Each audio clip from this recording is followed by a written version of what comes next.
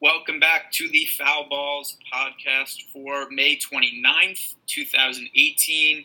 And big slate, except I think we could kind of narrow this down to a few options because there's a lot of mediocrity tomorrow's slate. There's a lot of fair pricing. There's a lot of okay pitchers, a lot of okay offenses, which means not really a ton of pitching choices and not really a ton of offensive choices either. So starting off, we've got four pitchers priced over 10,000, and I don't really love any of them, but of these guys, I think Maeda makes the most sense at 10,800 because the Phillies have not been able to hit right-handed pitching at all this year. So how do you feel about Maeda and any of the other expensive guys here, Matt? Yeah, I think Kenta Maeda is definitely the best choice on the high end. There are a couple situations, though, that could influence some of the decision making here.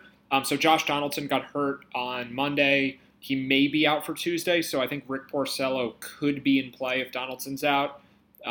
Blake Snell's probably a little expensive. Definitely no interest in Charlie Morton in such a hard matchup at Yankee Stadium at over 12,000. But for Maeda, Rhys Hoskins actually fouled a ball off his own face in the ninth inning of the game that just ended a couple hours ago. And if Hoskins is out, it's an even stronger spot for Maeda. I have no idea what's going on with that situation. Other than that, there was a lot of blood coming out of Rhys Hoskins' face. But either way, I think Maeda is the best of this high price range. And then I think Porcello could be worth considering if Donaldson's out.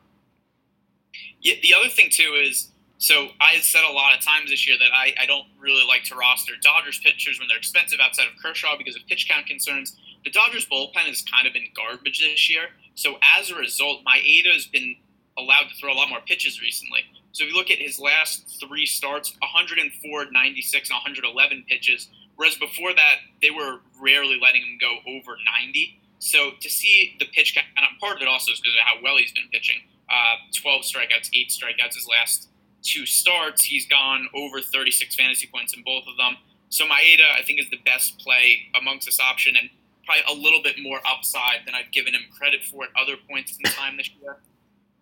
Going down to the next tier of salaries, Tyson Ross, we made fun of him a lot last year. We rostered against him a lot last year, and he wasn't good for a lot of last season.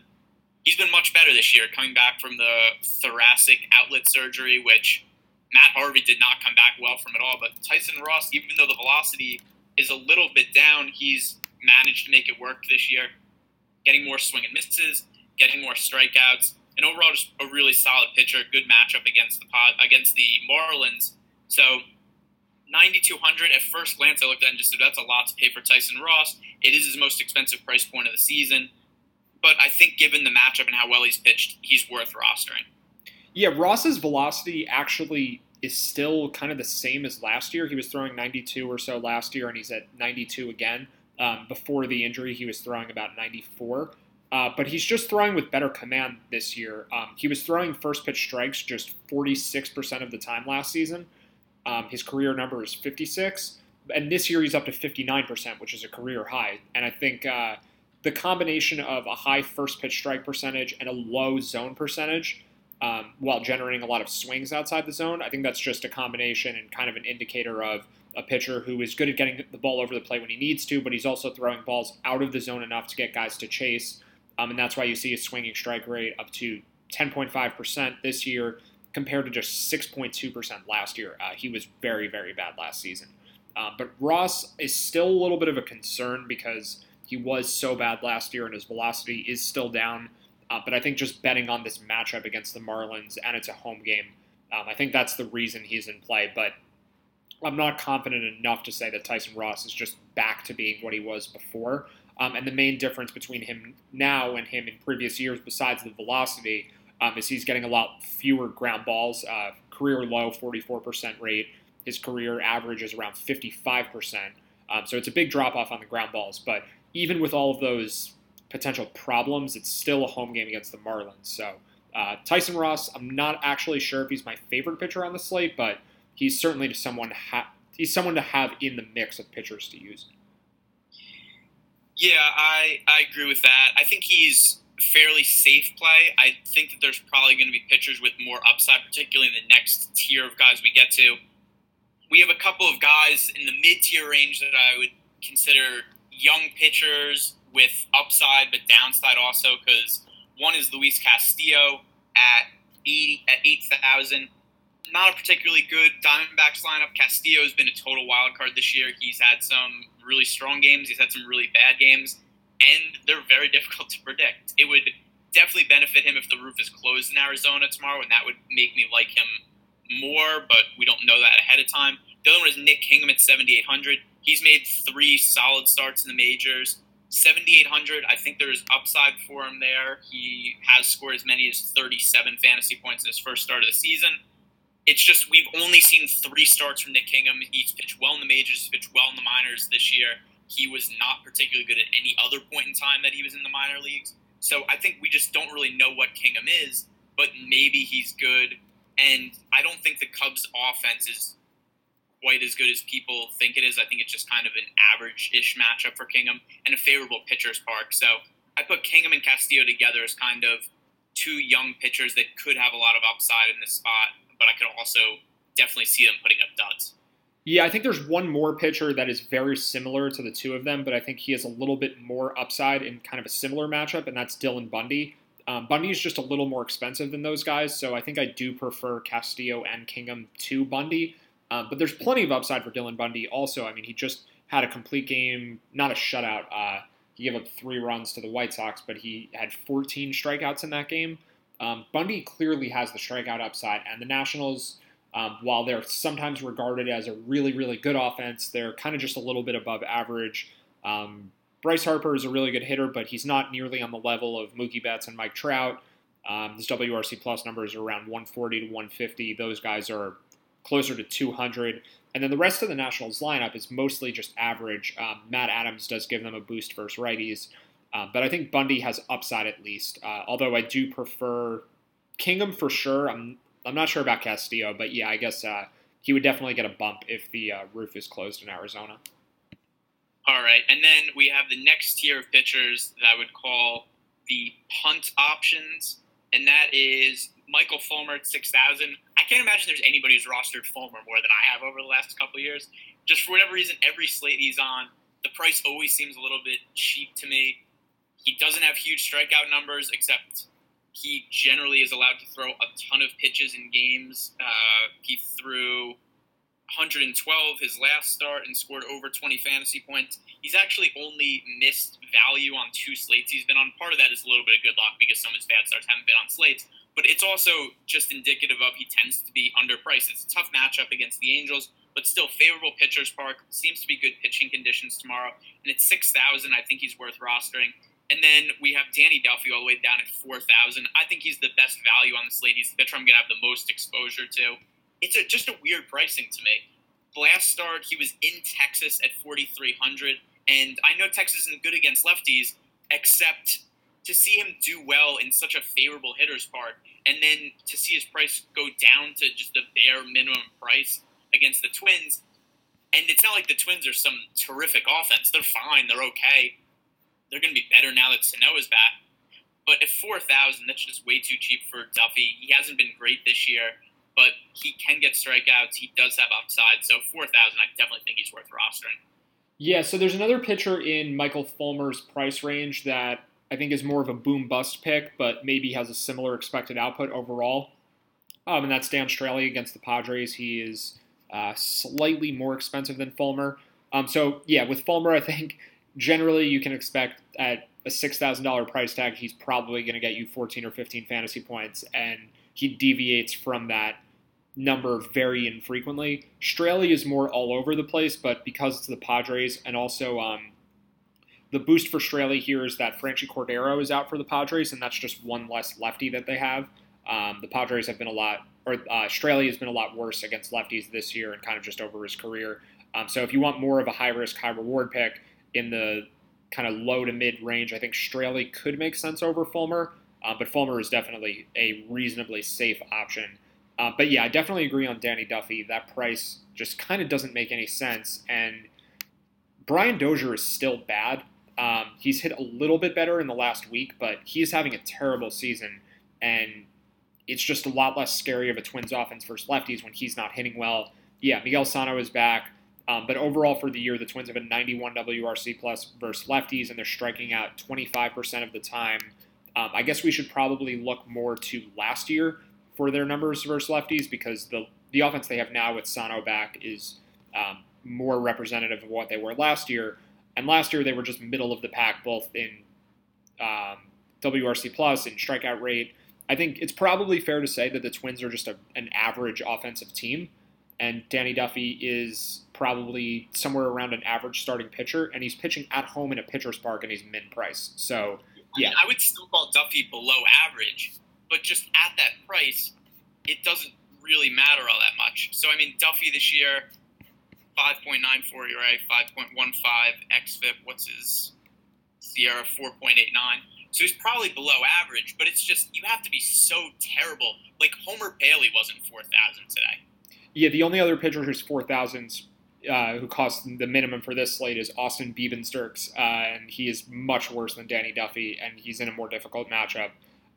This is just it's a very strange price. It's almost like they forgot to include Duffy here on the pricing algorithm and just threw him in there at mid-price. Like something weird happened. And I don't think he'll have a lot of ownership because pitchers that are this cheap just generally don't have a lot of ownership. Duffy is a really good play, and I do think he's the pitcher that we should have the highest amount of exposure to. So the one thing that I disagree with is I actually think that he's going to be one of the higher-owned pitchers on the slate because he was, if I remember correctly, 24% owned for a start against the Rangers, and he pitched well in that start.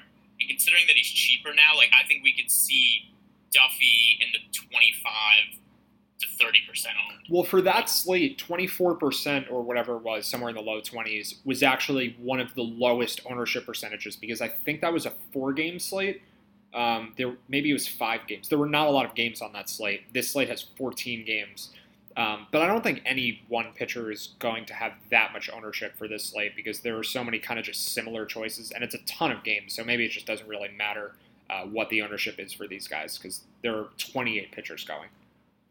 Yeah, I don't think he's going to be low owned, but I mean, it's still relative to the other pitchers, and then 14 games, so there will be a lot of other people to choose from. There's not going to be any like 40% owned pitchers or anything like that.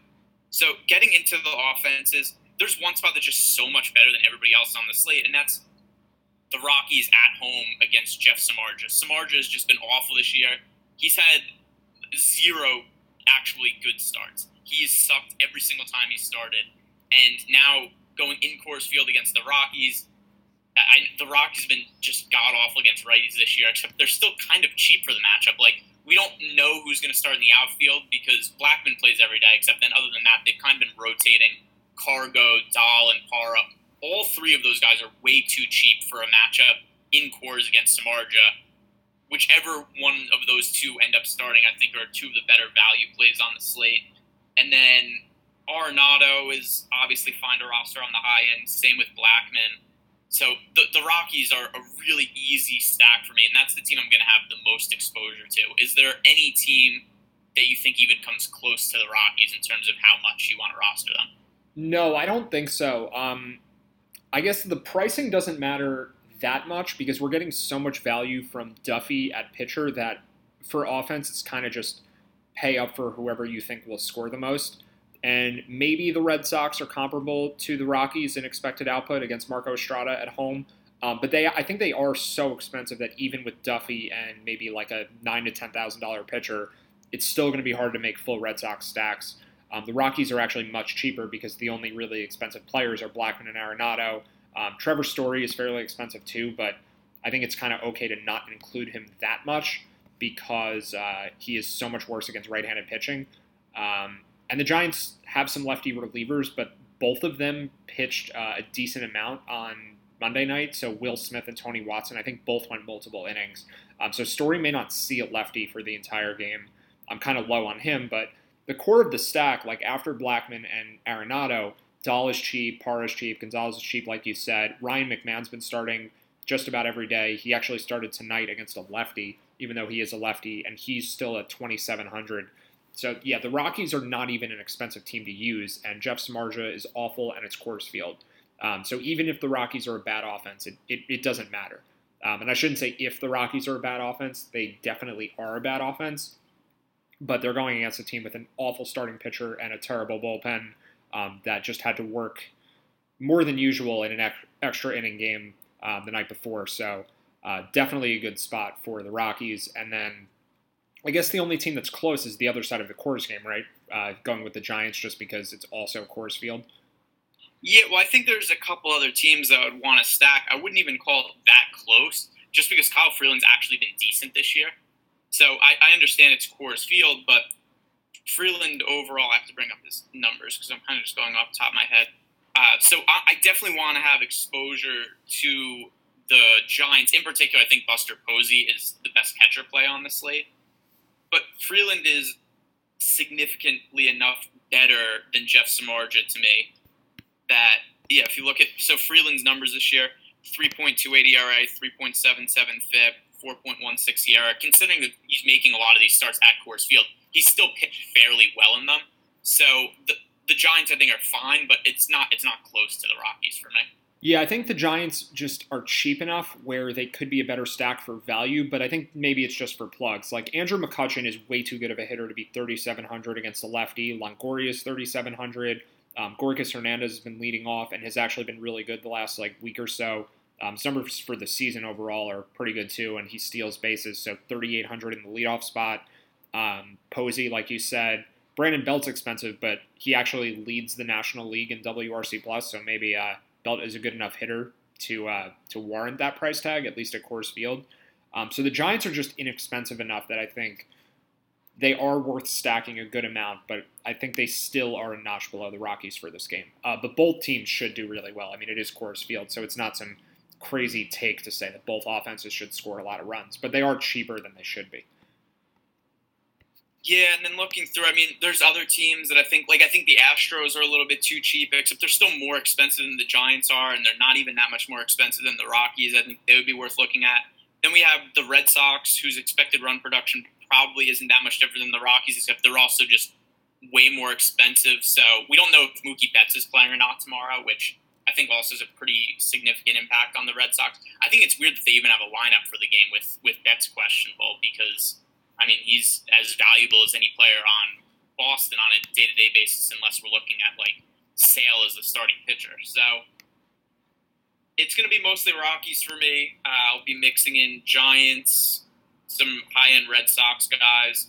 But outside of that, I don't really think that there's too much to look at for offense. It's a small, big slate, if that makes sense. Is there any other offense you want to bring up? Yeah, so there's one other offense that I think will be really contrarian, and I think it's a really good spot for them. Zach Davies has been very, very bad this year, and he made his first start in a few weeks last time out against the Mets, coming off a throwing shoulder injury, and he was really bad in that start. He gave up 4 runs. He only had 2 strikeouts, and I think it was 4 innings. But Davies for the year, 474 FIP, 464 xFIP. It's just that the Cardinals are so inexpensive. So in the lineups where you want to pay up for 2 pitchers, in the non-Duffy lineups where you go with Maeda and Ross or Maeda and Kingham or something like that, Ross and Bundy, I don't know, any 2 of those pitchers that aren't Danny Duffy, the Cardinals are cheap enough that you can definitely make stacks against Zach Davies. And it's a strong hitter's park too. So I think that they're probably my 3rd favorite team to stack, actually, after the 2 teams at Coors. But I still think the Coors game is so far ahead of everything else that I still probably just only want to have a couple of Cardinal stacks. But I think it's notable that Matt Carpenter is still priced under 4,000, and the offenses that we like don't have second baseman. The Rockies don't actually have a second base eligible player because Ryan McMahon plays there and is eligible at first and third instead.